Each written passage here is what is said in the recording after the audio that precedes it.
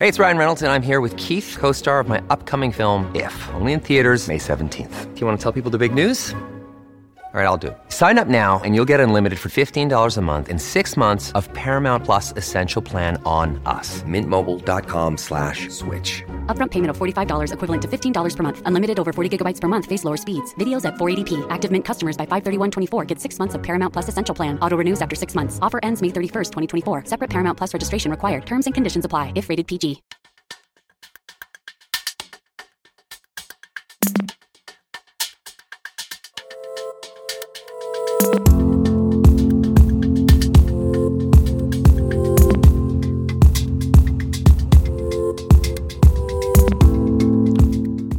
Welcome to Classical Ideas. This is Greg Soden. If you pay attention to any type of news around wellness, you have undoubtedly heard about the concept of mindfulness and meditation. You may also notice there is often a very casual nod to the Buddhist traditions from which these ideas stem, but there might also be no mention of Buddhism whatsoever. The secularization of Buddhist traditions is a source of contention around the world right now as Buddhist methods and practices make their way into other realms of society normally not often associated with religious practices. For example, Buddhist applications have been reported being used in corporate settings, the U.S. military, university health centers, and the topic of today's conversation, psychotherapy. Psychotherapists relate to Buddhist traditions in different ways, as reported in the first comprehensive study on the topic from psychotherapist and Buddhist studies scholar Dr. Ira Helderman. His book, Prescribing the Dharma, Psychotherapists, Buddhist Traditions, and Defining Religion, gives direct voice to psychotherapists themselves to describe how they see what it means for a method to be religious or not religious, how they navigate the boundaries and seek to be transparent in identifying the origin of their methods with people who come to them who may not be Buddhist, and also how they understand categories of religion and science. This book sets the stage for future decades of psychotherapy research, and you can get it from the University of North Carolina Press at the link in the show notes. As always, if you like this show, you can follow me on Twitter at classical_ideas, on Facebook at facebook.com/classicalideaspodcast, or on Patreon at patreon.com/classicalideaspodcast.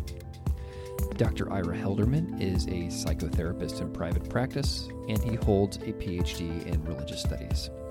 Without further delay, here is my conversation with Dr. Ira Helderman.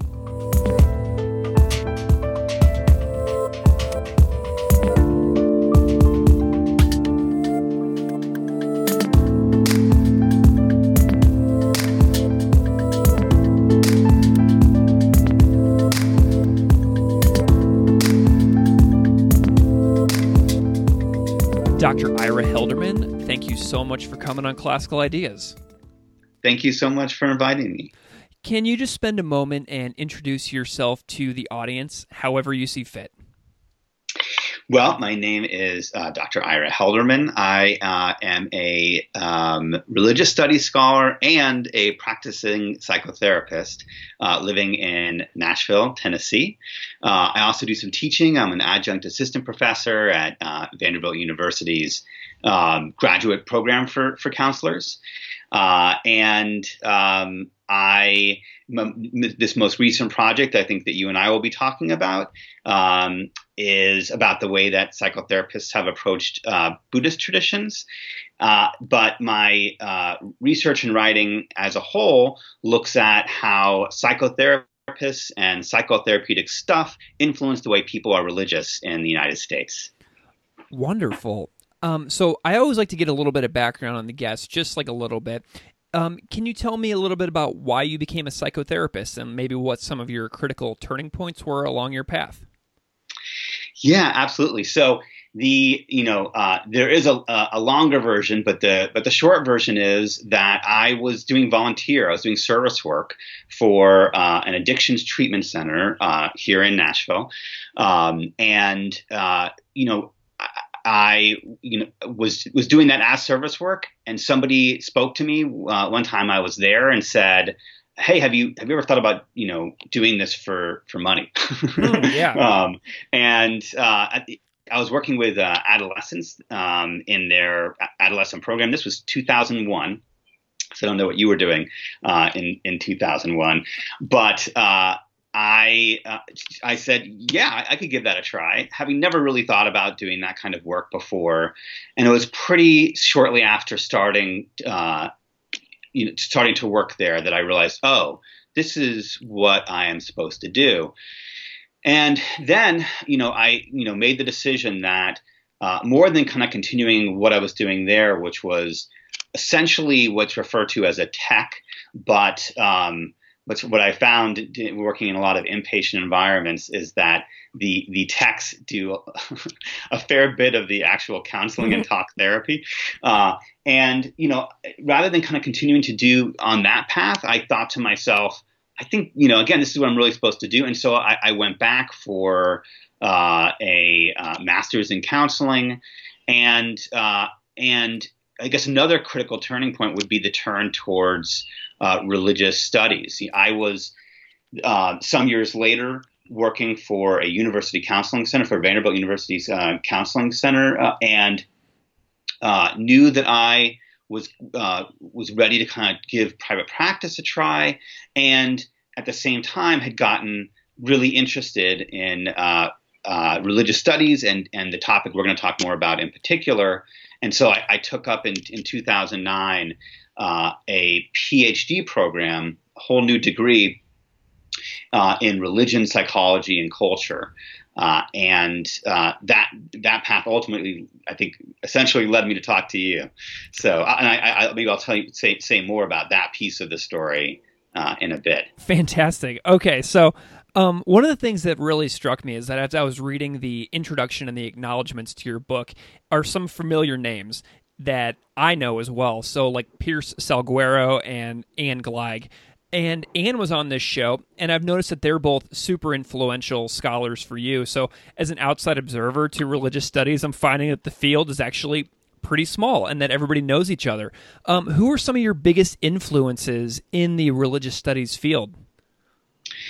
Yeah, and I heard your interview with Anne. I thought it was fantastic, and both Anne and Pierce are influences on me, and they've been really helpful and encouraging in my work. And I also consider them friends. They're really great people, and there's a reason why all three of us know each other, which is that we're definitely working in overlapping fields. Maybe I'll mention a couple of people that are not maybe immediate immediate people that might jump out to somebody that kind of knows the field of Buddhist studies, or in the case of Pierce, religion and medicine, and Pierce works on Buddhist traditions and medicine and healings, I guess would be the short way of saying it. So one scholar who I've barely spoken to, Anne and Pierce, I've had many conversations with, is a guy named Brent Nongbre. And maybe I'm thinking maybe you can put his name in the show notes or something, or I could spell it. Oh, for sure. No, I can do it. Cool. So he wrote a book called Before Religion, which is, to me, one of the more reader-friendly introductions to what is a core piece of my book, which is the idea that, or the history of the concept of religion, which is a relatively new concept in human history. It's only a couple 100 years old. And, before, some people date it to the Reformation, what we call the European Reformation. Some people date it to what we call the European Enlightenment. Before that point, the humans didn't walk around thinking of the world as divided up into religious and not religious spheres of life. There was just the universe, which ran based on, if you were a Protestant in Europe, it was based on God's law. And so, my book very much is influenced by that what was for me a revelation as a practicing therapist getting into religious studies, but even though that for religious studies scholars is kind of old news, and it totally shaped the way that I approached my work. Maybe I'll name one other scholar who's been also, or two other scholars that have also been really supportive to me, just because I feel like I can't not name them. One is David McMahon, who is also in the Buddhist studies world, and wrote a really central. I think you talked about him with Anne, the making of Buddhist modernism. He was kind enough to actually be the outside reader on my dissertation committee. Nice. And then a woman named Anne Harrington, who wrote a book called The Cure Within, which is a history of mind-body medicine. And she teaches at Harvard and does history of science and historical methodologies is one of the main methodologies of the book. And she's been really helpful and opened up a lot of intellectual doors for me.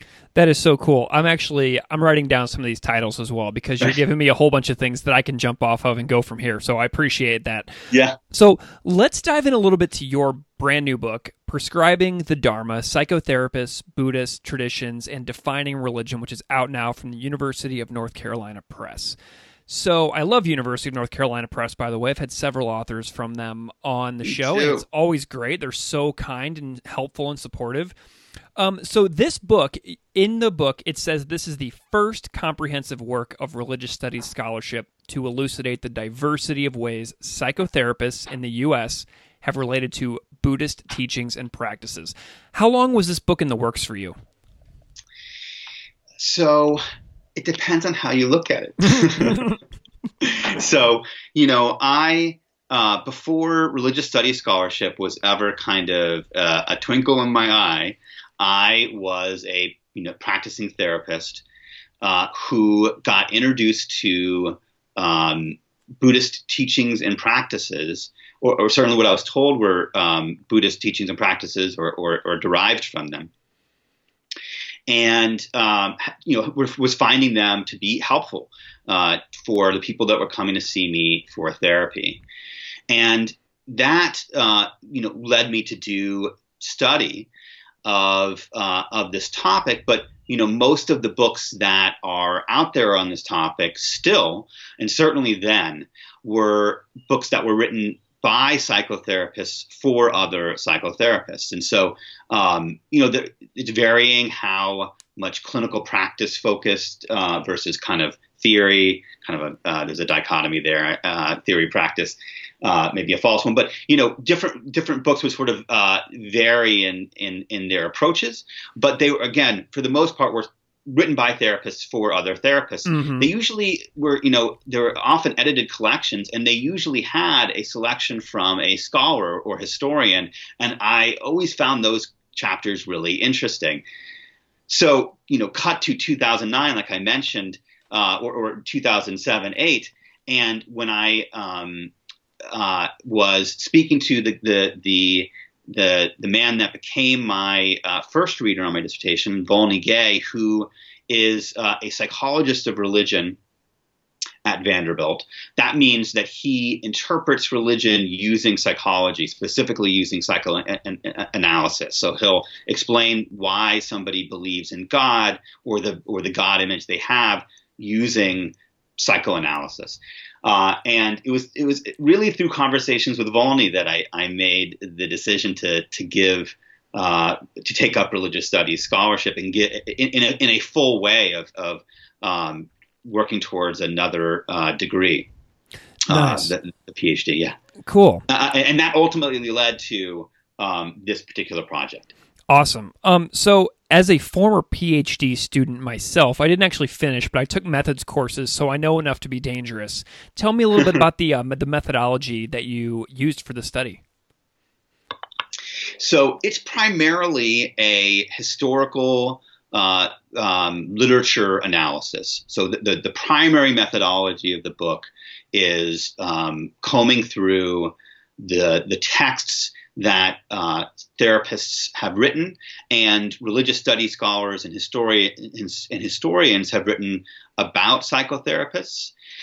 In particular, I also, was using literature from Buddhist studies field. I did a minor in looking at the medieval China and the communities that we would call Buddhists, interactions with the communities we would today call Taoists.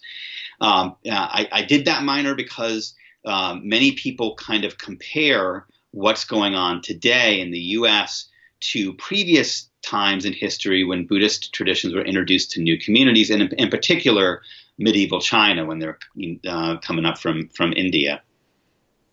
But historical and literature study was not the only methodology I used. I also used or borrowed, I should, as the way I like to put it, some methodologies from sociology of religion, anthropology of religion, and so I did what I call expert interviews with therapists, published therapists whose work I was reading. And we're still alive for me to be able to interview them. So someone like Eric Fromm, I couldn't ask, when you're using religion here, it seems like you're using that word in this way, but over here, it seems like you're using it to mean this. But somebody like Barry Magid, I could ask that question too. Mm-hmm. I also am hopeful that they could be sort of not just representative of different approaches, but we might think of them as influencers. They are prominent and published and speakers. And so I thought to myself, we may be able to tell something about the way wider communities of therapists approach Buddhist traditions based on some of these influencers. I also did some what they call participant observation, which meant I already kind of had this status of being a therapist myself. I was already what they call an insider to a certain extent. But I did some more formal participant observation of continuing education conferences. So conferences where therapists go to learn about how different approaches to Buddhist traditions. And so I did some observation there. Also thinking to myself, this might, again, tell us more about how these same therapists that I was focused on, who were published and who were speaking at these conferences, how they might be influencing wider communities of therapists. So something I'm curious about. So I'm a teacher, just a high school teacher, and so I'm obviously not a psychotherapist, and I'm not a Buddhist studies scholar. But I really enjoyed the book. Who do you hope will connect as the audience for this book? Who are you writing to, do you think? It's so cool to just hear that question and to hear that you came upon it and that you found it to be interesting and the hope is that the book will connect with as wide an audience as possible.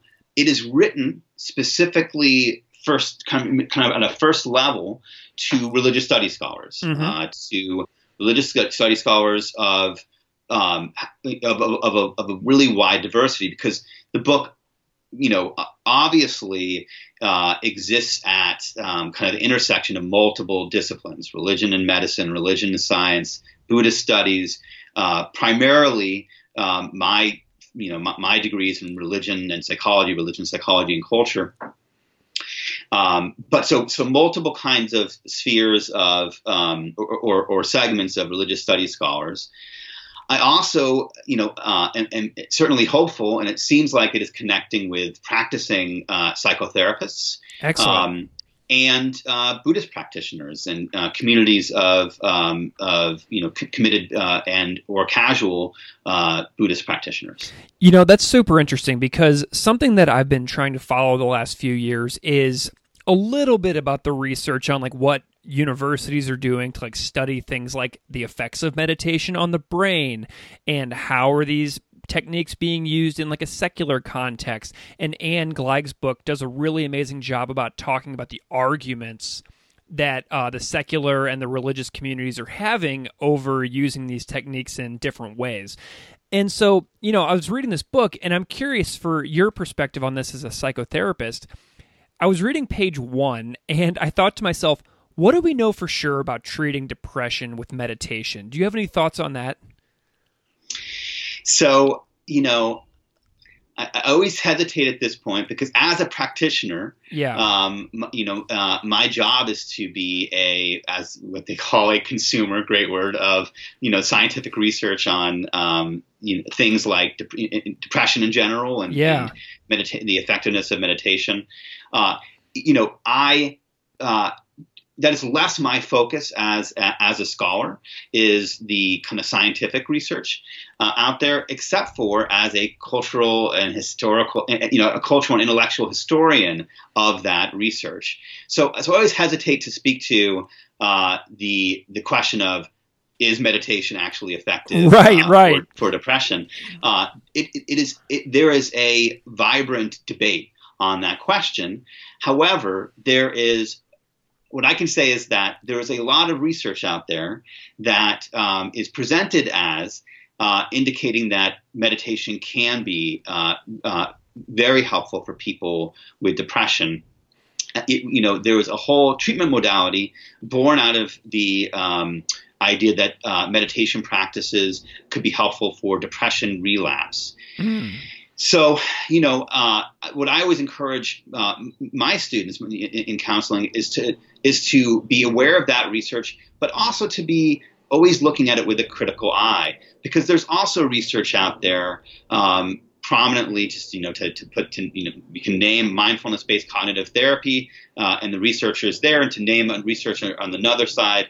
Although maybe I shouldn't make a false dichotomy of them, but a woman named Willoughby Britton has also reported on the research that shows that meditation can sometimes deepen depression in some cases. And so, what I believe is that the research is helpful. We always want to look at it with a critical eye and to be actively engaged with what it does and does not tell us, because it certainly gives us information, and then there's limits to the information it gives. And one of the big limits to me is that I think it's rarely helpful to say one must do this with all people at all times based on these studies. Yeah, for sure. And so from the book, I also gather that psychotherapists in the field are like receptive to different techniques, and they're comfortable to varying degrees, like depending on the therapist, of course, and using these Buddhist techniques in their practices. So, like, is there a spectrum of comfort from like explicitly Buddhist and owning that, like in sessions, to like presenting something that has Buddhist origins as like entirely secular? That is the one of the main aims of the book. Awesome. Okay. is to one of the difficult, when I started doing reading and combing through, looking at the research that did exist out there on this topic, or related topics, what I found was that a lot of commentary, whether from religious studies scholars or just cultural commentators out there, seem to say therapists are secularizing Buddhist traditions, or at a certain point later on, would push back on those interpretations and say, well, actually, no, what's really happening here is, quote unquote, the spread of the Dharma. This is really religious transmission. And there are a lot of levels to those arguments that we could talk more about at some point. But what I knew as a practitioner before I ever did any research was that people that were saying this is the secularization of Buddhism, I put that in quotes, obviously didn't know the therapists that I knew, just from down the street, so to speak, who were deep believing, considered themselves to be deep believing Buddhists, and would actually talk about Buddhist doctrine in sessions, and vice versa. The people that were saying this is religious transmission, obviously, weren't taking therapists at their word when they said, we are secularizing this. This is secular, and didn't weren't thinking to the educator or trainer out there who were teaching people in something like the very popular mindfulness practices without themselves knowing anything about their Buddhist origins. And so we're having generations of people being taught this thing without any sort of connection to Buddhist traditions or the concept of religion. So, the book does history. It does what's called ethnography. That's the some of those anthropological and sociological study of religion approaches I was mentioning earlier. But what I really think of it as is as a typology. And each chapter of the book presents a different set of approaches that therapists have taken to Buddhist traditions to try to give us a full sense of the real diversity of ways that therapists have approached Buddhist traditions throughout history. So in the book, you outline 6 approaches that therapists have taken to Buddhist traditions within therapy. Can you give a brief overview for the listener to make these distinctions clear? Yes. Now, to do so, I have to go back to Before Religion, which is the title of that book that I mentioned earlier, that speaks to this whole body of scholarship that informs us of how the concept of religion, as different from other spheres of life that are not religious, is a relatively new and recent concept. And so when that was a revelation to me when I started getting into religious studies scholarship, even though it was is old news, I think, to religious studies scholars. But to me, I said, this should shape the way that we talk about this topic. It should totally transform whether when we make a definitive statement, this is religion or this is secular, in one way or another. And for me, the way that I wanted it to inform what I did was, well, what we should do is look at what the communities themselves are saying about what is and is not religious. And then we can learn more about the way these concepts actually function in people's lives and work on the ground. And so what I found when I started doing that was that psychotherapists had a diversity of definitions, or at least they expressed a diversity of definitions of the religious and not religious, and put them often into kind of debate and contestation with each other, and that therapists' understandings of what is and is not religious actually generated or certainly helped mold the approaches that they took to Buddhist traditions.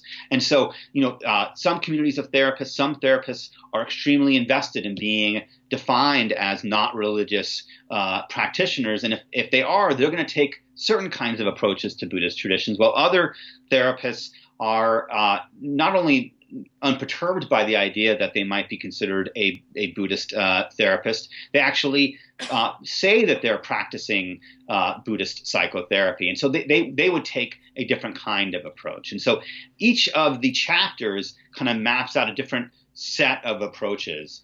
The categories are artificial, but they hopefully kind of give us a sense of the texture, give us a sense of the diversity that is out there, as again shaped by therapists' understandings of what is and is not religious. Fantastic. So the first one is therapized. I call therapized religion approaches. So, as I say, each set of approaches is therapists approaching what they consider to be religion in a particular way. Whether someone else would consider it to be religion or not is less important. So, at least for this book. And so there are psychotherapists out there that will have approached Buddhist traditions as using the filter of psychotherapeutic ideas and concepts, evaluating Buddhist traditions based on how psychotherapeutically useful they might be, whether a particular Buddhist idea is psychotherapeutically healthy or not. And so rather than psychology of religion, I thought to myself, this is kind of therapizing religion.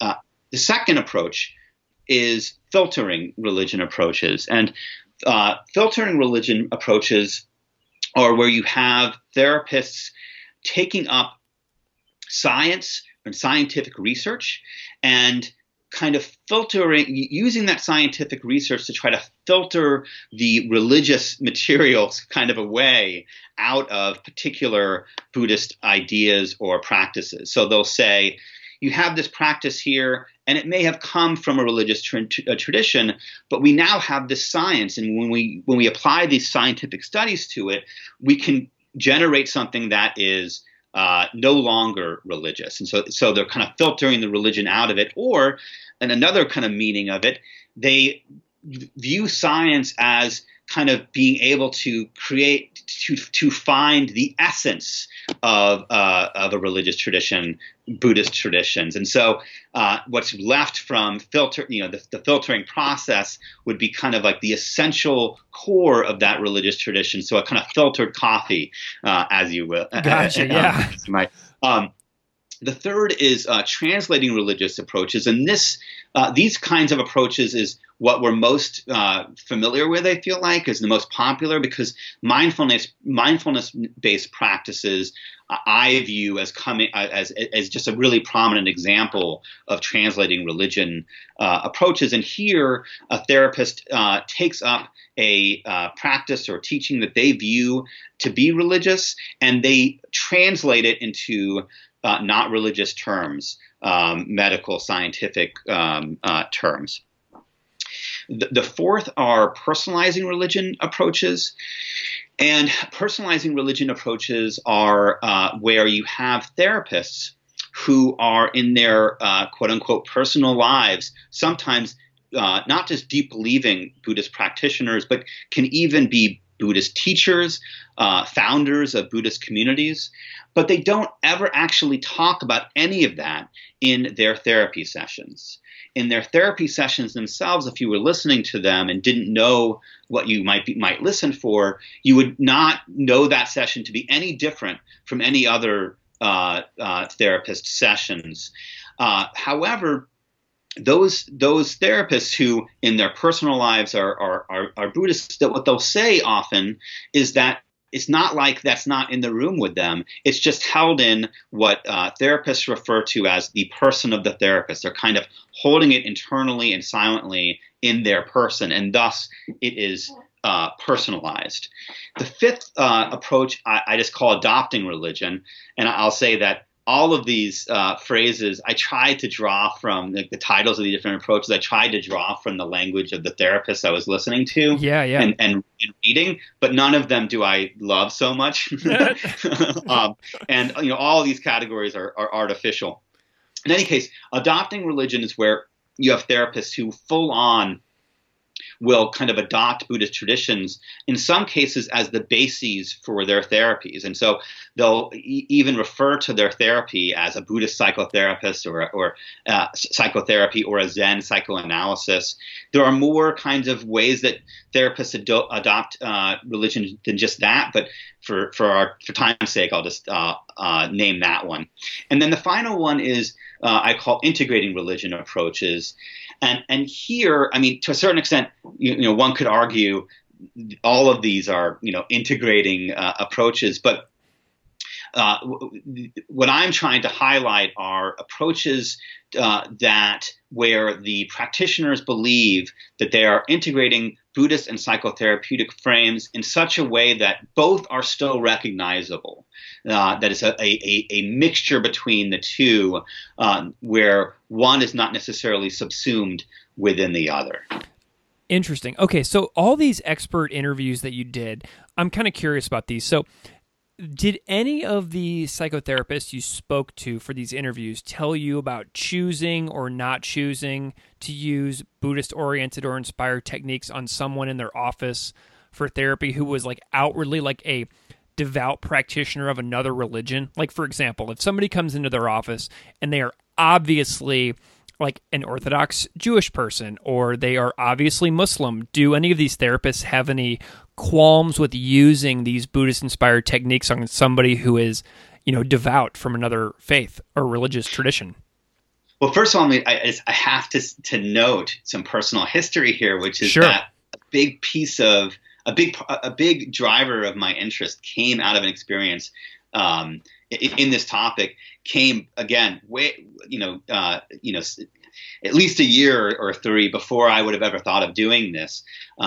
When I was giving, just as a therapist, giving a presentation to a pastoral counseling center on the use of mindfulness-based practices in therapy, and I thought to myself, "Oh, this is a pastoral counseling center, and these are it's ecumenical, but that itself is a Christian word, and they're mostly going to be Christian practitioners. I should be sort of aware, and I should speak to this exact question that you're bringing up." Yeah, but it's just interesting. Yeah, and so I prepared like a whole segment of the training on it, and then found that they really didn't seem to have this question. Did not really have concern about this, which I thought was was really interesting. And it might have just been that crowd, but it remains a question that's really interesting to me and is very much a debated topic amongst people, certainly amongst people that are writing and like theorizing on this topic. And so what I'll say is that the short answer is yes. There are certainly therapists out there that are concerned about how traditions, teachings, and practices that they may think of as Buddhist can or should be introduced to people who identify from a different religious tradition. And so there's a really active debate about that. There are some people who very strongly believe that one shouldn't be using even those practices that therapists consider to be secularized versions of Buddhist practices. You have people who strongly state, no, it's still carrying with it that Buddhist past, and you are still either violating the quote unquote secularity of the space, or in one way or another, this is something that shouldn't be done. And so I think that this is a question that we definitely want to be thinking more and talking more about. But this is the twist that I can, and I thought a lot about the concept of informed consent here, and I'm actually going to be having an article coming out on that soon. Awesome. On these questions. This is just the one piece that I don't feel like I hear people mention often, that I feel like I want to try to put it out there to complicate this debate. And that is psychotherapy as a whole, and the practices that make up psychotherapy can be traced back to multiple other traditions, Protestant traditions. The founder of talk therapy as we know it was a Jew living in a anti-Jewish world of Austria, and the practices that he was taking up and were influenced by things we call mesmerism today, and he was thinking about ambient energies or influenced by ideas of ambient energies and so on. And so, I had a colleague in my PhD program wrote his dissertation on the talking cure and confession and the relationship between these different kinds of practices. And so all that to say that it's just really complicated. One of my big messages is always, it's complicated. Yeah. And, it's when somebody introduces the talking cure and they say, just speak stream of consciousness, they could say, this has its roots in Catholic confession before they did that. Most do not. Gotcha. So, with this wide variety and this spectrum of techniques that therapists are okay with, I'm also curious about the observant Buddhist leaders in the world. So, I'm curious if there's been any pushback on the secularization of these techniques, because you write that a concrete understanding to define activities as religious, scientific, or secular will always be stymied because of these terms to remain in constant flux depending on how they are used. So is the line between secular and religious even like real at this point? How do the people who take this secularization debate seriously, what are their thoughts on all this? Well, what I would say is it is both very, very real and imaginary. And the imaginary part of the lines between the religious and not religious that we all live with make the very hard lines between religious and not religious subvertible. So let me actually, I don't know if subvertible is a word, but let me explain what I mean by this. So first of all, there is a lot of pushback on the secularization of these techniques. There's a whole host of critiques about the quote unquote secularization of Buddhist traditions. And there's a very active and lively debate about it as well that I'm hoping that I can speak to. And one of the ways I want to speak to it is to say again, if we think of these terms as invented terms, if it's a very recent thing that human beings have thought of, this sphere of life over here is religious and this sphere of life over here is not religious, shouldn't that change the way we talk about it at least? And then from there we can say, well, how should it change it? But I feel like we're still at the first step on that. And now what I found, and the conclusion of my book lays out 6 findings that are all related to just this, not just this topic, but all go to what we can say about the religious and not religious using psychotherapist approaches to Buddhist traditions as a case study. And, one of the first things, and it's not the first one of the findings that's listed here, but one of the first things we have to say is that, these terms may be invented, but they have very, very real consequences in people's lives. And it may be an imaginary idea that this sphere of life over here is religious and this is not, but it can have major impacts on the way that a therapist will help somebody and when they will and will not introduce something to suffering people. And, some people, you asked, is the line between secular and religious even real at this point? One of the findings in that conclusion all goes to the fact that I would regularly hear from the therapists that I interviewed. They had heard this historical, or at least heard something about this history that, these are concepts. And so I would hear people say like, well, religion and secular are just concepts. Like, I don't even think in terms of them. But what I found is that they still were acting as if they thought about them. Their choices were still shaped by them. And, we can't just, whether we want to or not, we can't just dismiss them, whether we'd like to or not.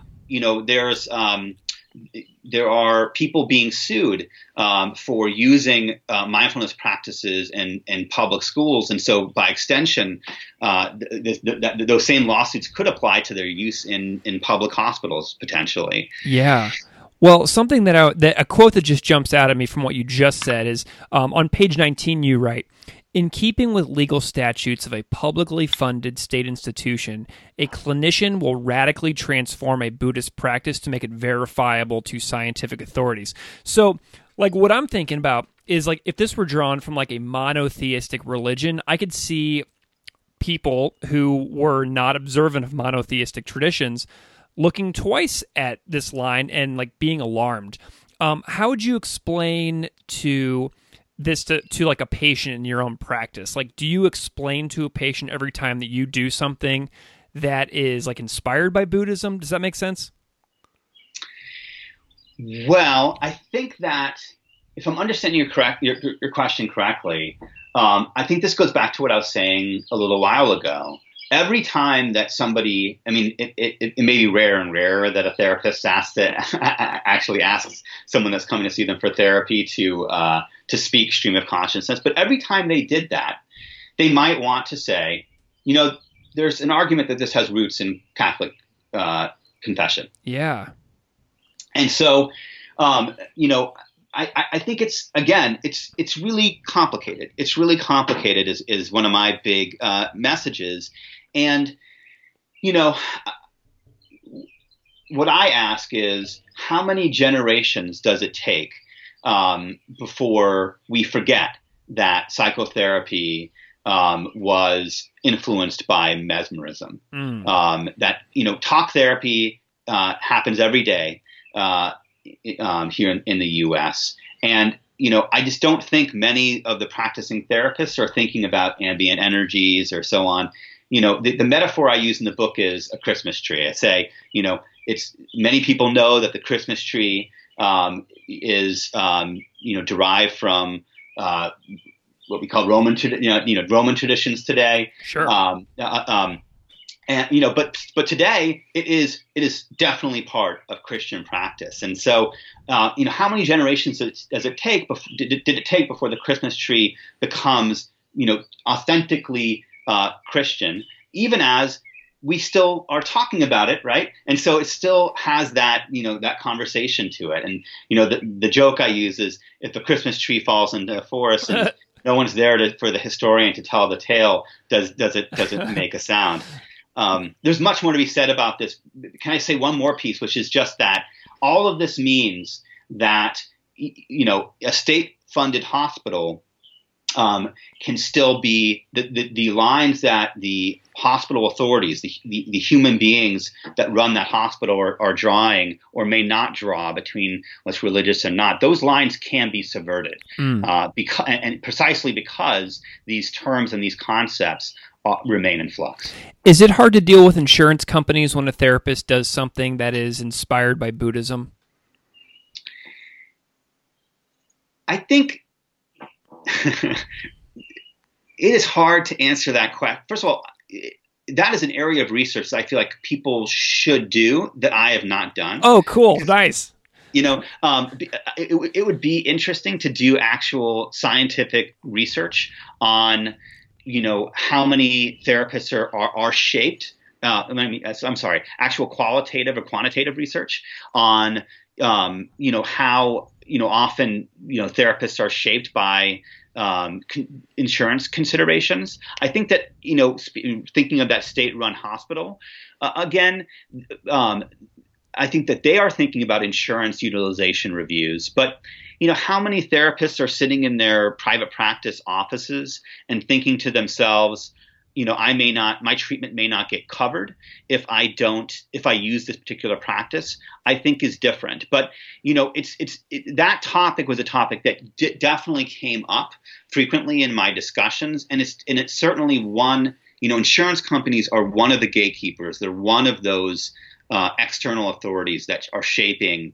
and concerns about insurance and managed health are definitely one of the external authorities that are shaping these different approaches to Buddhist traditions. It's really hard. And so something else I'm noticing in the book is your acknowledgement of some therapists that use techniques that are derived from Buddhism while also having no knowledge of the foundations of things like the Satipatthana Sutta, of the 4 foundations of mindfulness.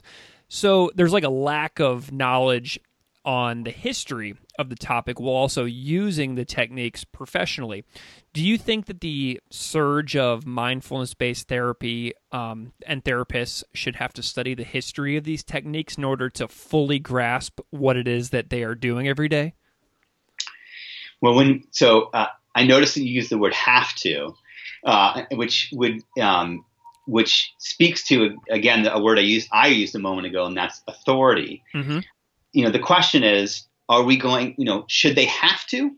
And who's going to enforce that? Yeah. There are people that want to do that want to say there should be certification processes. There should be ways to authenticate somebody's use of to use that example, mindfulness-based practices, and that somebody, in the same way that, I can't call myself, I'm a mental health counselor is my professional designation, and you're not allowed to advertise as a counselor or a social worker or a psychologist unless you're licensed, which puts you under the auspices and under the dictates of both ethical boards from the discipline and state-run and state statutes as well. So there are people that do say, if you're going to say that you're a mindfulness-based therapist, you need to do this, this, and this, and that people shouldn't be able to say that they are without doing this. From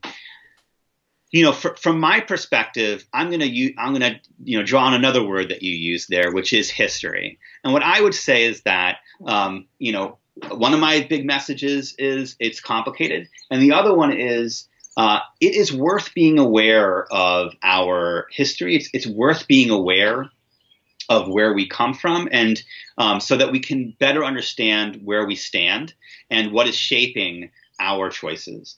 And so, whether that be Buddhist doctrine or the history of the Gestalt psychotherapists who were talking about who were saying be here now when they had never heard this word mindfulness before, way before mindfulness practices were a thing.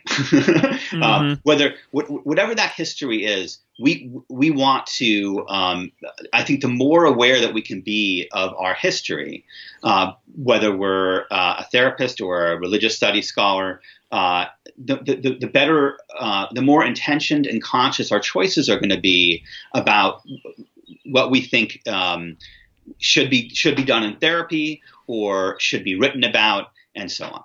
Something that I'm actually experiencing a great deal of relief listening to some of your answers, because you keep using the terms, it's complicated. And as a teacher in a high school classroom teaching religious studies to American 18-year-olds, so many of the times they would ask a question and my answer would be one of two things.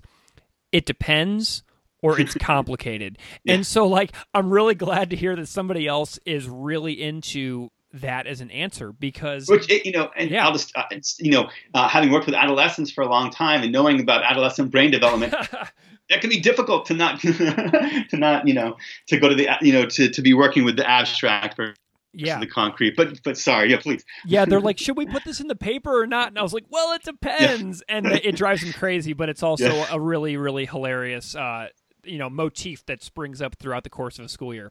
Yes. So you write that there are other religious techniques, and you talked about these a lot: confession, mesmerism, energy manipulation, exorcism, and all of these are reconstructed within psychotherapeutic contexts. So I assume that there are therapists like the Buddhist-inspired ones in the book who offer therapy from Judaism-based or Muslim-based or Christian-based therapy techniques as well. Do you know anything about other theologically or religiously inspired therapists in the country that you've communicated with? Yes. So, and part of that came from the PhD program that I went through, because one of the major tracks of that program was people basically getting a PhD in pastoral counseling. And although, pastoral counseling as a discipline, pastoral counselors want their discipline to be open to non-Protestant traditions, just as representative, I was the second non-Protestant student, I believe. Now I'm hesitating, I may be overstating it, but I believe I was the second non-Protestant student to go through there. The other was a Catholic, and then and I'm Jewish. So, there is a whole discipline of helping discipline of pastoral care and counseling and chaplaincy, and that work with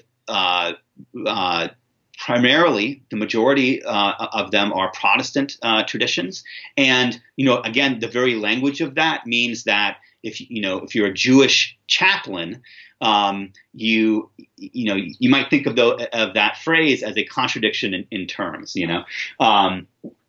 So there is a lot. This is actually a chapter that I'm also working on right now that is adapted from research I did when I was in that program.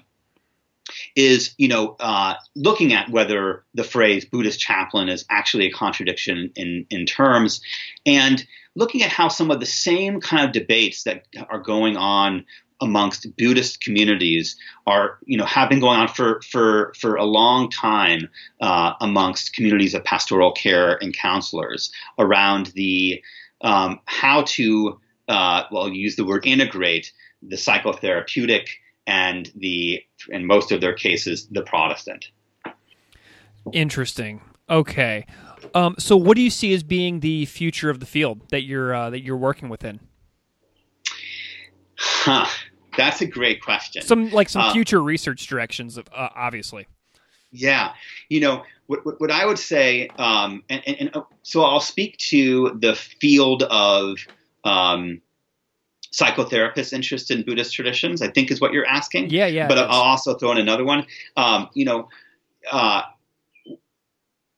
One thing I wonder is how often the future of the field will amount to a phrase that I just wrote this morning: a reinventing of the wheel, if not the Dharma wheel, is my joke on it, because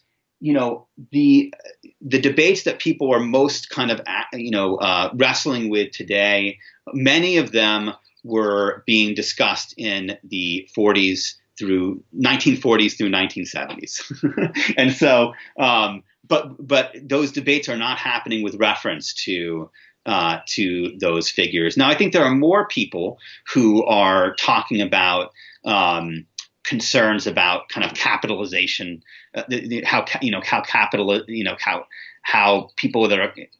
capitalists are using particular Buddhist practices. I think more people are talking about that today than when one of the people I wrote about, Eric Fromm, was writing about that in the 1970s.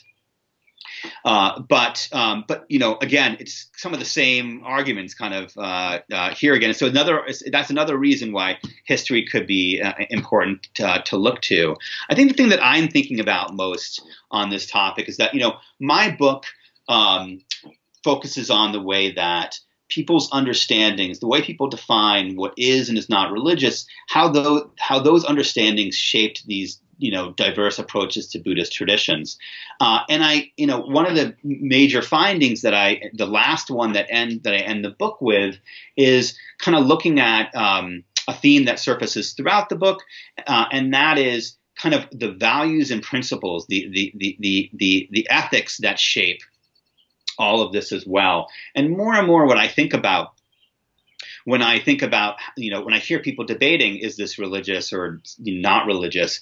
I think that very often what they're actually debating is this good or bad? Mm-hmm. But of course, what is good to one person is bad to another. So when somebody says, no, this is not secularized, it's still Buddhist, that person may be saying that to an audience that is, to an audience that is concerned that if it was otherwise, it would be bad. But then someone else can hear them saying that and quote them in court to say, this is bad. We're violating the Establishment Clause of the United States. I want to restate that to make sure that that's clear. Yeah. I would hear therapists who were accused of secularizing, or as far as they were concerned, they were being accused of a crime of secularizing Buddhist traditions, and they would say, no, don't be concerned. This is still Buddhist, and let me explain to you how this is still Buddhist. And to them, secularization would be bad in that context, right? Mm-hmm. But somebody else can say, well, if it's still Buddhist, that is bad. You cannot use that in a public hospital. and they'll take that person's words and this has literally happened, argue that what that therapist is doing is bad because they are using a religious practice with people that may not want a religious practice in their therapy. And so again, it's really complicated, but I think that it's the ethics that it's the good and the bad of it that people have been talking about for a long time, and that my argument is we should start being clear. This is what we're arguing about. Like, we should be clear that what we're arguing about is ethics here, if we're participating in that argument. Well, there's been a lot of really fantastic details in this conversation, too, about the importance of informed consent and doing what is best for the people who are coming to therapists for help, and also just, responding in kind to what works and what doesn't based on the comfort level of the person coming to see you. So, it's really great. And yes, it's very complicated, and this book really dives into this fantastic spectrum of what therapists are comfortable doing and how they're going about it. So I think that it's just an interesting read for anybody to dive into if they're curious about these topics. Where can people find you if they want to know more? Like, where would you turn their attention to for further information? Thanks for that question, because I hope that if listeners are interested, that they won't hesitate to reach out. And I have now entered the digital age. I'm on social media, on Facebook and Twitter as Dr. Ira Helderman, all one word. Probably the easiest way to find me is irahelderman.com. Nice. I didn't even know that. Do we follow each other on Twitter yet? We do. Okay, we do. Good. I forget. Like, I'm all over the place on that. So I will. I'll make sure that I go and check out all your stuff as well. So, Dr. Ira Helderman, this has been a really fascinating conversation about your profession, your new book, and the ethics of psychotherapy and Buddhist-inspired techniques. I'm really grateful to you for your time today.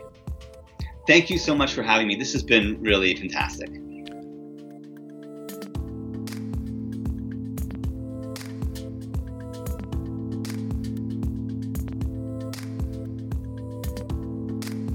Classical Ideas is produced by me, Greg Soden.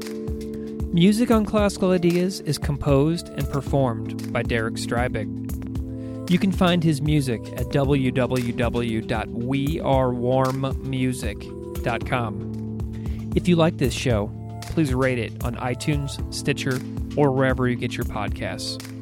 You can email me at classicalideas@outlook.com. Or find me on Patreon at patreon.com/classicalideaspodcast. Thanks so much for listening.